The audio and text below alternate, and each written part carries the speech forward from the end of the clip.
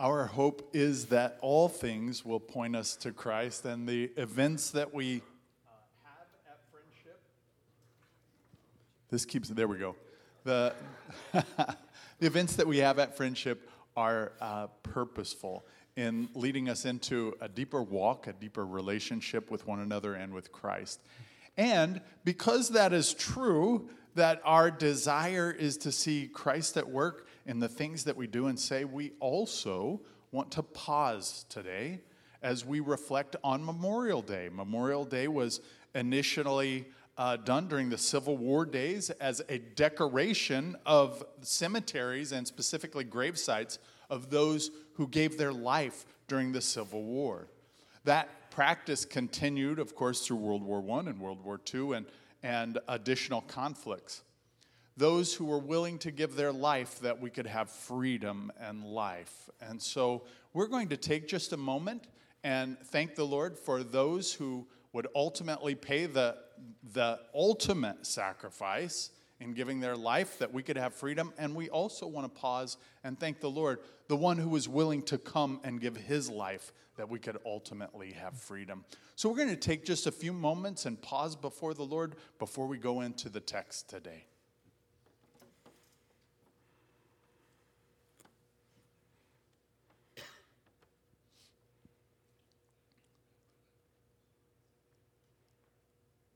Lord, we love you and we praise you. We thank you for all things, because in all things we can point to you. We can see you at work in the good and in what we perceive initially as the bad. We see that ultimately you are extending life to us, and that you are the one who ultimately gave your life for us. We also recognize, especially this day, that there are those who have gone before us, those who were willing to pay the ultimate price, their life, that we could have freedoms that we experience here in the United States. And so, Lord, we're thankful for that, and we praise you for that. And so today, Lord, I do pray that you would give us a tenderness to you, an ability to see your word and respond in faith to you in all things. For it's in Jesus Christ's precious and holy, holy, holy name we pray.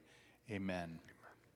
We're going to read from Mark chapter 8, verses 22 through 38. Would you stand with me as I read through this passage? Of course, I would encourage you to look in your own Bibles as we go through this. Of course, the scripture is available up on the screens as well. And they came to Bethsaida, and some people brought to him a blind man and begged him to touch him. And he took the blind man by the hand and led him out of the village. And when he had spit on his eyes and laid his hands on him, he asked, "Do you see anything?" And he looked up and said, "I see people, but they look like trees walking." Then Jesus laid his hands on his eyes again, and he opened his eyes. His sight was restored, and he saw everything clearly. And he sent him to his home, saying, "Do not even enter the village." And Jesus went on with his disciples to the villages of Caesarea Philippi. And on the way he asked his disciples, "Who do people say that I am?" And they told him, "John the Baptist, and others say Elijah, and others one of the prophets." And he asked them, "But who do you say that I am?" Peter answered him, "You are the Christ."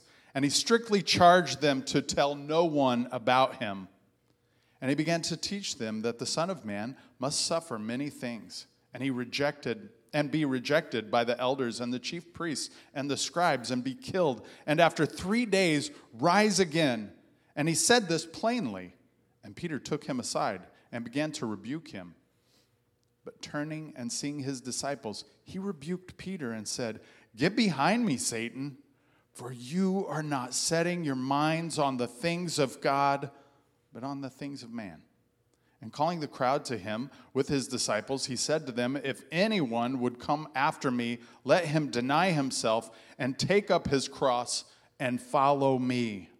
For whoever would save his life will lose it. But whoever loses his life for my sake and the gospel's will save it. For what does it profit a man to gain the whole world and forfeit his soul? For what can a man give in return for his soul? For whoever is ashamed of me and of my words in this adulterous and sinful generation, of him will the Son of Man also be ashamed when he comes in the glory of his Father with the holy angels. Amen. The word of the Lord. Would you join me as we pray? Jesus, we love you and we praise you. We thank you, O Lord, that you are good. We praise you and ask that you would help us to see things clearly, O Lord, that we would know who you are and that we would set our minds on the things of God. We love you and we praise you, and it's in Jesus' name we pray. Amen. You may be seated. Amen. Well, it is great to be up here opening God's Word with you this morning. For those who don't know, my name is Pastor Jason. I'm the adult ministries pastor at Friendship Church, and it's been a pleasure to jump in here at Friendship. I think it's been like 7 or 8 months now, and it feels like home. I mean, I was just singing, worshiping with you this morning before Pastor Kenny and I came out here, and it just felt, oh yeah, this feels comfortable. This feels right. So thank you for welcoming me and my family in and allowing us to be a part of this community. It's been such an encouragement for us. And I pray that God's word would encourage and sharpen us this morning as well as we finish our Mark series, or this installment of the Mark series, Open Your Eyes. We've been looking at Jesus revealing his identity and revealing his authority to the disciples and what that means, how that impacts what it means to follow Jesus, how it impacts our lives. And so here's kind of a natural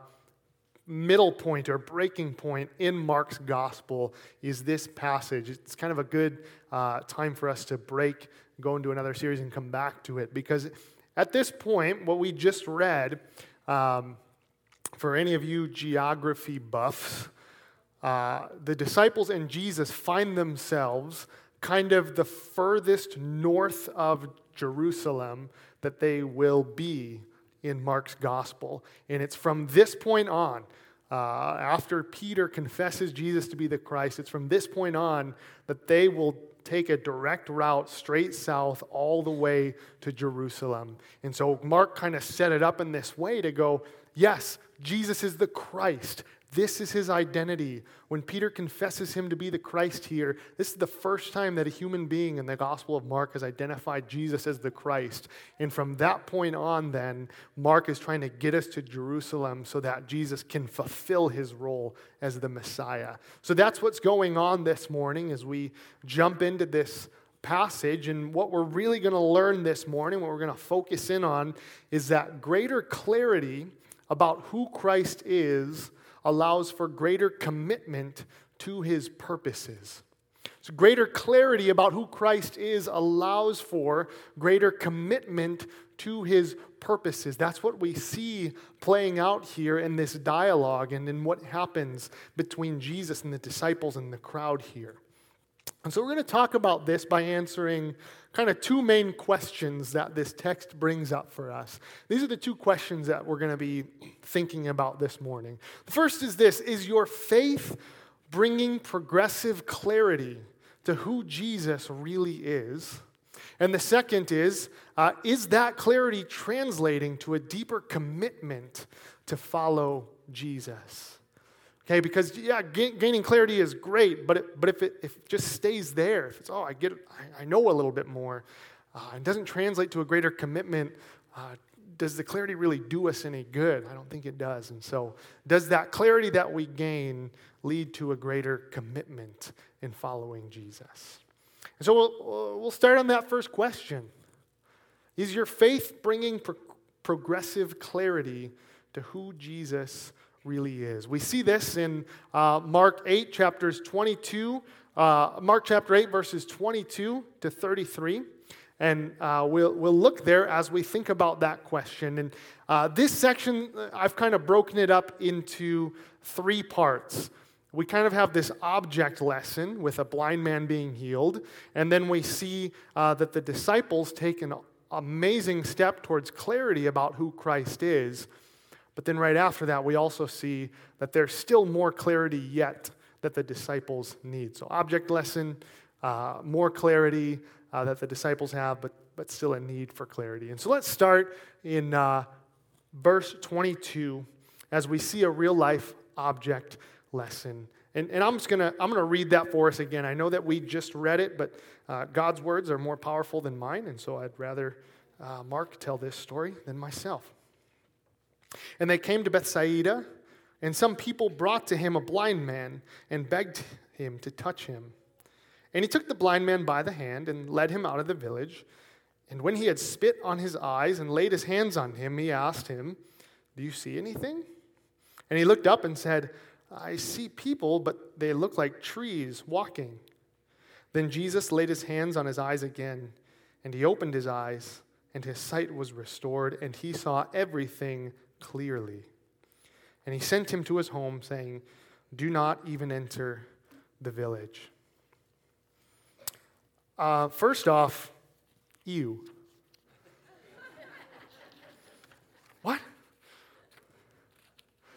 Second off, what? Walking trees? And finally, what's going on here? Did Jesus just have kind of a misfire with his magic healing powers? It's like, yep, oops, I gave you your vision, but it's just trees now. Oh, oops, did that one wrong. It can't be that Jesus made a mistake. It can't be that he wasn't able. It must be that Jesus is doing something intentional here. There's a lot of things that he's doing intentionally. We can't dig into all of it. I mean, you can look at some of the Greco-Roman culture of healers and the healing power of their saliva, and you can look at some stories that parallel this of people receiving partial healing and associated with seeing trees, and you could dive into that, but what Jesus, it seems like, is doing here, and what Mark is doing with this story, is he's giving us a real-life object lesson for the disciples, and not just the disciples, but for us as well. That you can have partial clarity about who Jesus is, but what we want is progressive clarity. We want to be able to say, "Yes, Lord, I see, I understand, but I need more from you," and then receive that so that we can have full clarity from the Lord. And that's what the Christian life is. It's just constantly, I think I got it, I think I'm seeing it, and Jesus coming in and saying, "Well, no, you don't. Here's some more saliva, here's some more spit, and there you go. Now you can see more clearly."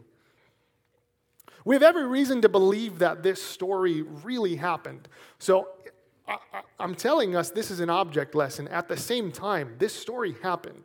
Those are both true. But it perfectly exemplifies the disciples in Mark. It perfectly exemplifies us. Just before this, if you look at Mark chapter 8, verse 18, you see that Jesus calls the disciples out for their spiritual blindness. He uses the phrase that their eyes are closed, that they can't see. But what we start to see in this gospel is that the disciples are starting to get it. They're starting to understand. And what's going to happen is they're going to be healed in stages from their spiritual blindness. We're about to see that Peter gets it. The disciples get it, that he's the Messiah. But they also don't know what that means. And throughout the rest of the gospel, they still need this healing, and they won't actually fully get it until the resurrection, and until Jesus appears to them after his death and resurrection. It's this progressive clarity that's outlined here at the beginning of our section. This falls into a larger section in Mark as well, where this kind of starts the larger section. And in this section, we kind of get stories like this somewhat repeated. And we have this partial healing of the blindness to start this. And then Jesus is going to reveal himself as the Messiah. He's going to predict what's going to happen to him. That's going to happen 3 times. And then at the end of chapter 10, it's going to happen again. And then right after that, Jesus is once again going to heal a blind man. So you kind of have bookended Jesus healing the blind, and in the middle of that, him teaching about the fact that he is the Messiah and what that means, that he's going to suffer. And so that's what Mark's doing here. And it brings up this question for us, though. Is your faith bringing progressive clarity to who Jesus really is? To be quite frank, none of us have arrived in our faith. I was just last week, I had the opportunity over at Prior Lake to be with the kids ministry, the 4th and 5th graders there, and they did Ask a Pastor, and they asked me all these really hard and difficult questions. And I was just like, well, I hope it's good for you to see that a pastor can't give you perfect answers for all these, because I don't know. But I also told them that there was a guy in church history named Anselm, and he had this quote, or this phrase that's attributed to him, that he says that we have faith seeking understanding. And again, that gets back to this progressive clarity of yes, we trust in who Jesus is and what he's done. But man, I pray that day by day he's revealing to us more and more of what that means. This faith that's seeking understanding. Not a faith that says I've arrived, I've got it all, but a faith that says, Jesus, there are ways that I'm blind. I'm seeing things like trees. Can you heal me? Can you show me where I'm misseeing and misreading you?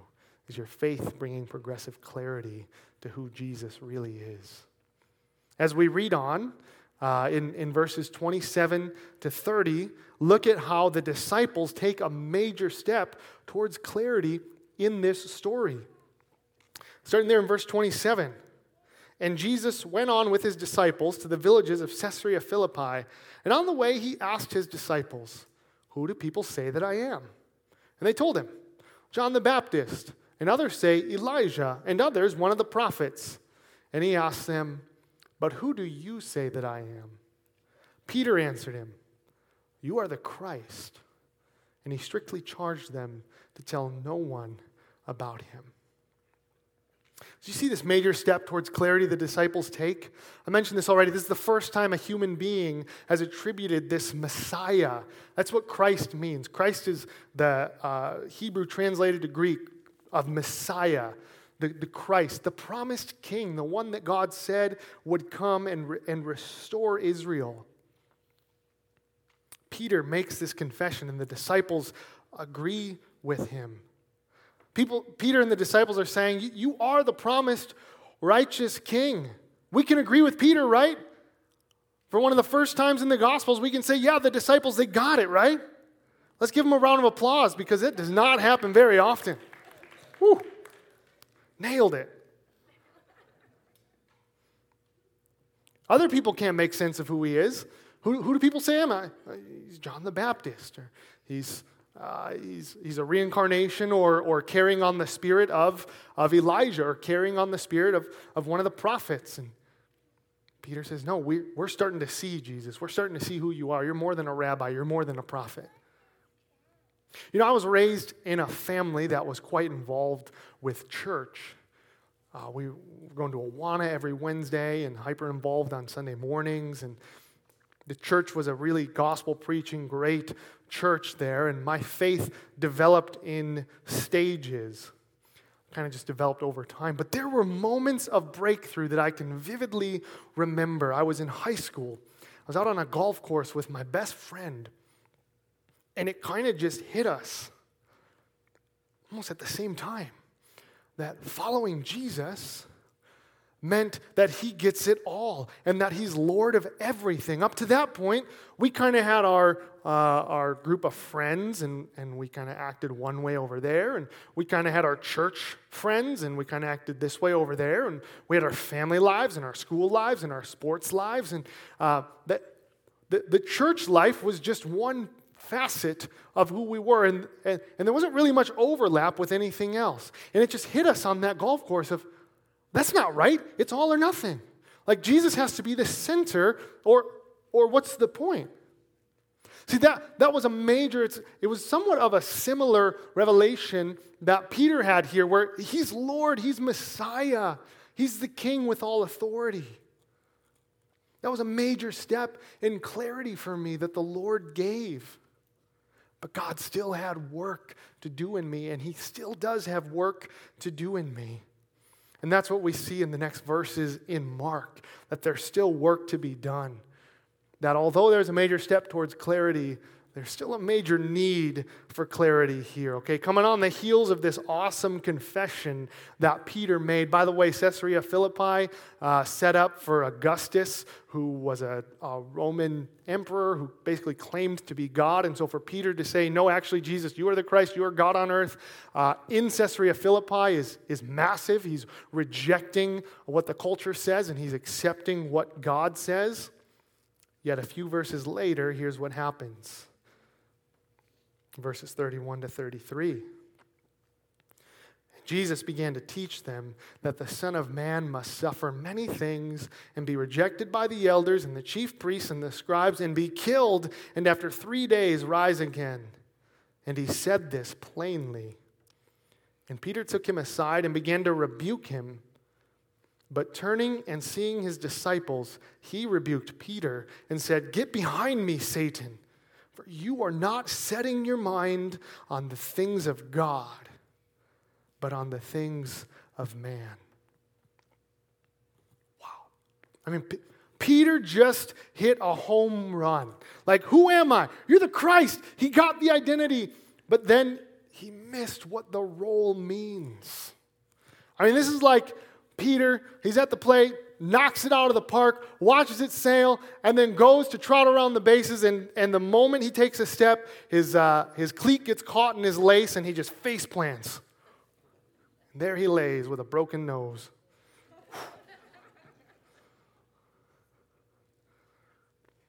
He missed what that role meant. He got it. Yeah, Jesus, you're the Christ. But he set his mind on earthly things. Jesus, you're the Christ, and this is what that means. Right? Jesus, you're the Christ, and that means that you are going to come and you are going to restore the kingdom physically here on earth. You're going to overthrow the Roman Empire, and Israel's going to be Israel again. That's what that means, right, Jesus? There's no way you're going to die. I mean, and Peter had all of this literature surrounding him and all the rabbis and Second Temple Judaism that had talked about what the Messiah is going to do and what the Messiah is going to look like. It's tough to fault him because he had been told his whole life what the Messiah was going to do. But there was this wrong understanding that the Messiah was going to be really a kingdom of earth, political animal who reestablished the kingdom here on earth, and it had lost the spiritual side, and really what God had always pointed to when he told David that his son would sit on the throne for forever, and that he's talking about eternally in the kingdom of heaven. So Peter missed it. Jesus says, you are viewing me through a worldly perspective, and you need to view me and understand me through a godly standpoint. When you read through the Gospels, you get this sense that each author, Matthew, Mark, Luke, and John, each author kind of has what they would present as the godly view of Jesus. And the whole point of the Gospels is for the author, God, through these human authors, to present what the right viewpoint of Jesus is. And that's what's been happening in Mark. We've been shown time after time that he has authority over all these different things. And Mark is presenting Jesus in a way that he invites us to agree with that. Mark invites us to say, yes, Jesus has his authority. Yes, this is who Jesus is. And so here we have this turning point where it goes from, yes, he's the Messiah, we agree with that. And now God's going to work out and say, this is what that means. Be careful lest you take your own kingdom and your own priorities and the own things that you care about and your own interests and you try to superimpose them onto Jesus and make him a Messiah of your own making. Allow the Gospels and allow God through his word to describe who Jesus is and what that means. Let God dictate that. Let's not act like Peter and bring our own understandings to it and tell God, this is what you must do. Because this is audacious, what Peter does. Remove the fact that it's Jesus, and it's audacious enough. Jesus was his rabbi. Your rabbi tells you what to do, and you listen. I mean, that's why you're following him. And that's the language used here. When Jesus calls the disciples, he says, follow after me. And he's going to say that shortly after here in his call to discipleship. When he tells Peter, get behind me, it's the same phrase. It just changes the verb. He says, get back behind me, back where you belong. Don't go in front of me and try to tell me who I am or what I'm doing. You're the disciple. I'm the rabbi. Now on top of it, it's Jesus. It's God in the flesh. And so it's hyper audacious for Peter to do something like this. But he does it because he's already committed to his view. He's already committed. He thinks that he knows. How often do we come to God thinking that we know? And then when he doesn't answer the way that we want him to, we reject it, or we reinterpret it so that it fits what we want. Well, then we look like Peter, getting in front of Jesus and trying to rebuke him. And Jesus calls him Satan. He's not actually calling him Satan. Peter wasn't possessed by Satan. He was just alluding to the fact that, he's doing something similar to what the tempter did when Jesus was fasting in the wilderness. When the tempter was trying to get Jesus to deviate from the God-given plan, from God's will. And that's what Peter is doing here. Jesus says, I got to go die. I got to be crucified. And Peter's going, no, you don't. If I had the mission of Jesus, and I knew I got to go die for a group of people that hate me, I'd have really open ears to somebody coming to me and saying, no, Jason, you got it wrong. Actually, this is what you should do. And so for Jesus to call Peter Satan, he's saying, stop making me try to deviate from God's will. Submit yourself to God's will, because that's what I'm doing. Jesus says it's necessary that the Son of Man may do these things. That's often used in the Gospels as a divine necessity. It is divinely ordained that this is what I'm going to do. Peter, get back behind me. Submit yourself, submit your will to me.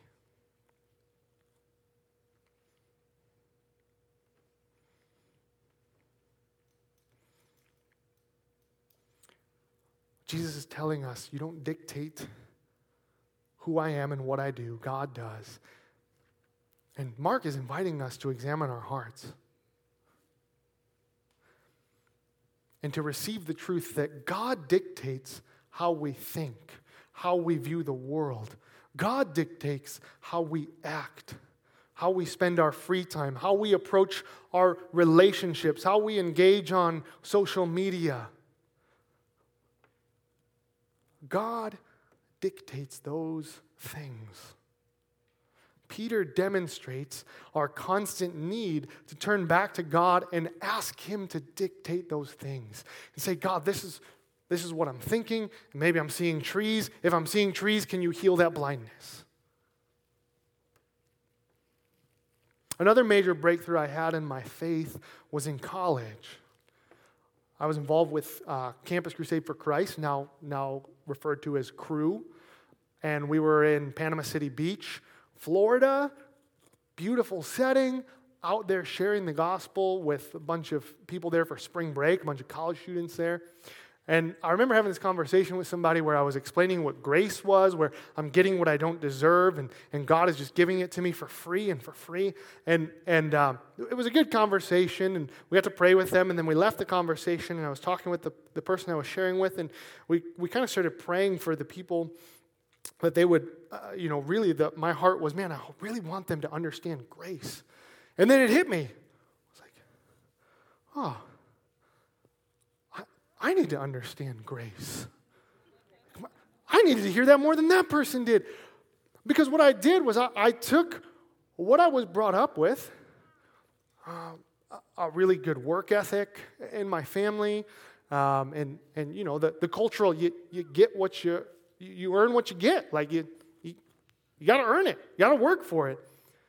I was taking that, and though, yes, I had made this decision to make Christ the center and the Lord of my life in high school, I was operating out of this, okay, but I got to try really hard, and I got to work really hard, and I got to do enough for the Lord. And you know what? I don't know if you ever tried that before.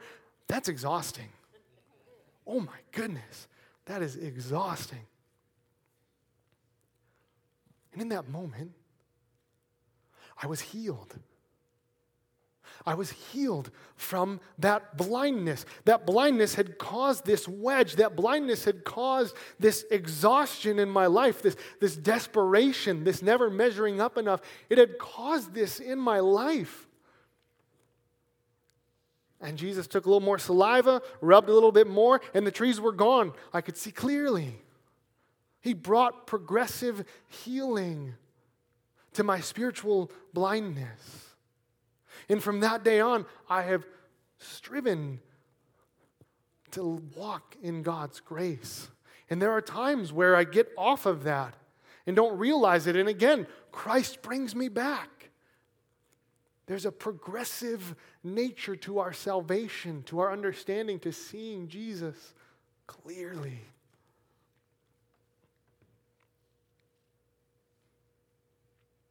And there's an antidote when we don't see him clearly that we see in this passage. And the antidote is this: setting our minds on heavenly things, on things that are above. We see this here in Mark 8:33 at the end of this story of Peter rebuking Jesus, where Peter says, you are not setting your mind on the things of God, but on the things of man. Again, you're viewing me through this worldly standpoint. In the book of Colossians, if you read there, Colossians chapter 3, verses 1 and 2, what we see there is that setting our minds on heavenly things, it's kind of this abstract concept. What it really means, it's not this like, get yourself into philosophy and make sure you're read up on theology. That's not what setting your mind on heavenly things really means. What it means, and the imagery that Paul uses in Colossians, is you are taking what God says is true about the world, what he's revealed divinely from the heavenlies, and you are bringing those realities and truths down to earth. That's what setting our mind on things above means. It's not this philosophical, transcendent type of thing where we transcend reality or where we transcend the material and you're all spiritual, okay? No, that's not what setting your mind on things above means. Setting your mind on things above means taking what God has shown us, what he's revealed to us, bringing it down so that it can bear fruit in our lives here and now, here on earth. Set your mind on things that are above, is what Paul says, and that's what Peter implies, or that's what Jesus implies here to Peter. Stop viewing me through the world. Stop viewing me through that lens. Stop bringing your preconceived notions to me. And receive my word. Receive my revelation. That's why we've been asking this first question today.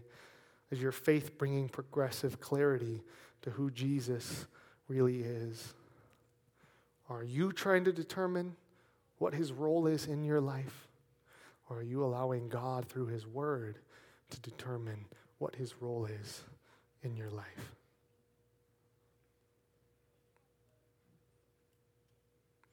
So a question that comes out of that is, are there ways that you have or currently are seeing Jesus unclearly?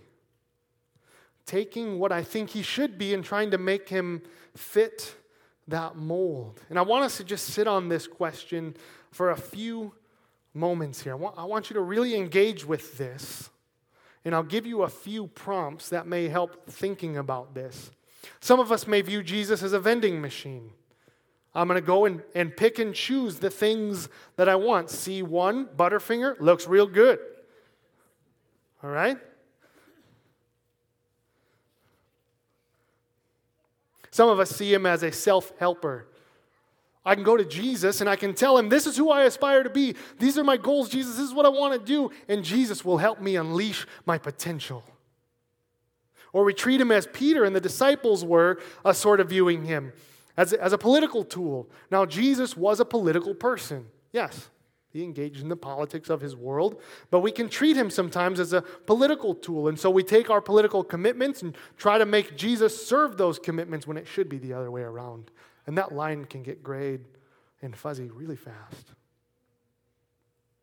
The real question is this: are you viewing Jesus the way you want him to be, or are you letting God and his word dictate who Jesus is and what that means.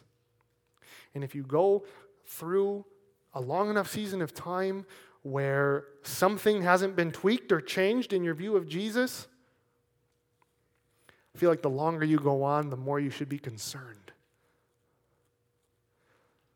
The Apostle Paul says not even he himself had arrived.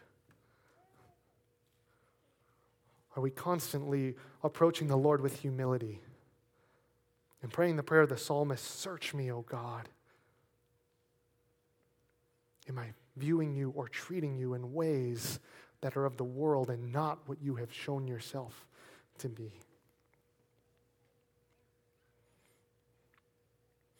I'm going to take that one step further. The second question this morning is much shorter than the first question. We are way, way beyond the halfway point here. And the reason it's shorter is because the last part of this passage is kind of this punch. It just hits us. And I don't want to over-explain it. I just want it to hit us. I just want to be punched by it. Because the next question to ask is the clarity that we're receiving from God and His Word, is that translating to a deeper commitment to follow Jesus? Because if our minds are set on worldly things, we cannot receive this teaching from Jesus. If we are treating Jesus the way that we want Him to be, then what He's about to say about commitment to Him, we won't receive. We'll either write it off as, no, not going to do that, or we'll say, oh yeah, I'm doing that because Jesus is serving my purposes, so yeah, I'm committed to Him. Or we'll figure out some way that we don't need to take these words literally. Look at what Jesus says about commitment. And these words come after He has given us the object lesson of clarity and come after He has clarified who He is and what that means. These words of what it means to be committed to Jesus follow. Mark 8:34-38, Jesus says, "If anyone would come after me, let him deny himself and take up his cross and follow me.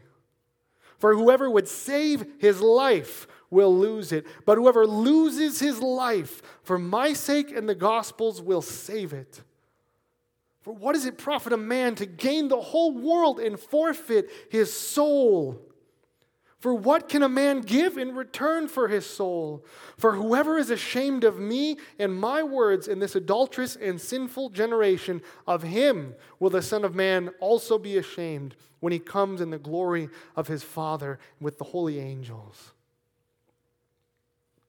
See, we spent so much time talking about seeing Jesus clearly and through God's lens, not our own, because if our minds are not set the way that God needs our minds to be set, we won't receive this teaching. This is a high, high calling. See, if Jesus is the vending machine, this whole dying to self thing, I'm just going to leave that part in the vending machine. That doesn't look good to me. You can keep that part. I'm not buying it. If He's given me health and wealth, or if He's my self-helper, then of course I'm not going to deny myself. Jesus is serving me. Why would I deny myself? I'm going to indulge myself. That's why clarity matters. That's why knowing who Jesus is matters. That's why allowing God's Word to form what we think matters. Yeah, it's hard to commit to Jesus this way, but it's impossible to commit to Him this way if we don't view Him the way that God views Him, if we don't allow God to transform our worldview. Jesus says we must deny ourselves. What He didn't say was deny something to yourself. There's a difference. Denying something to yourself is less of a commitment. It falls under denying yourself. But, I'm going to give up Netflix for a month. I'm denying myself. I'm going to give up chocolate for Lent. I'm denying myself. Sort of. That's a facet of it. But He says deny yourself. Deny your actual self. Your purposes are now formed by God's purposes. Your interests are now formed by God's interests. Your values are now formed by God's values. God dictates and determines my calendar. It's yours, God. You determine how I spend my free time. You determine how I interact on social media. You determine what I value. You determine how I spend my money. Jesus has called us to deny our very selves. And you know what? This flies directly in the face of the culture that we live in. Yeah, it's really easy to look maybe at the sexual revolution and say, yeah, look, people are trying to choose their genders. Like, that's not denying them. It's indulging in myself, and I get to choose, and it's autonomous. Yeah, it's easy to look at that as an example, but church, it happens within our own thinking and within our churches as well. That we bring this idea of Jesus, this is what you need to look like. And Jesus, this is what my faith is going to look like. And Jesus, when you say deny yourself, you can't mean that I need to give up this. You can't mean that I need to give up that. You just can't mean that, Jesus. Because I get to determine how I live. And as long as what I determine how I live falls within what God says isn't sinful, then I'm good to go. Well, Jesus' call here is to deny your very self.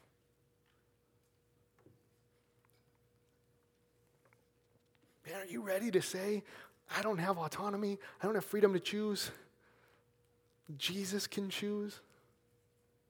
That's a tough thing to do. And he also says, pick up your cross. Literally, be ready and willing to physically die. Yes, that also means metaphorically dying to different things in our lives, dying to sins and temptations and other things in our lives. But most importantly, and most clearly here, be ready and willing to die, to physically die, to give ourselves up for Jesus. That's a commitment that we won't make if Jesus is made in our own image. That's a commitment that we won't make if we're not allowing God to transform how we see Jesus. We need to be healed of our blindness and progressively, day by day, allow Jesus to give us a kingdom view of the world instead of an earthly view. And as we do that, our capacity to fully commit to Jesus will grow and grow. So that leaves us with just some questions of reflection. I'm going to leave, there's a set here and then there's a set afterwards. I'm going to leave them up as we transition into communion. But here are some of those questions. Are there things that you are asking God to do out of a mindset on the world attitude? Are there things you desire in life out of a mindset on the world attitude? Are there sin or patterns that you are holding on to? Are you willing to experience persecution and hardship for the sake of Jesus? As you ask those questions in reflection, where the rubber hits the road is there an area where you need to repent of not seeing Jesus clearly, of trying to form him into what you already believe or think?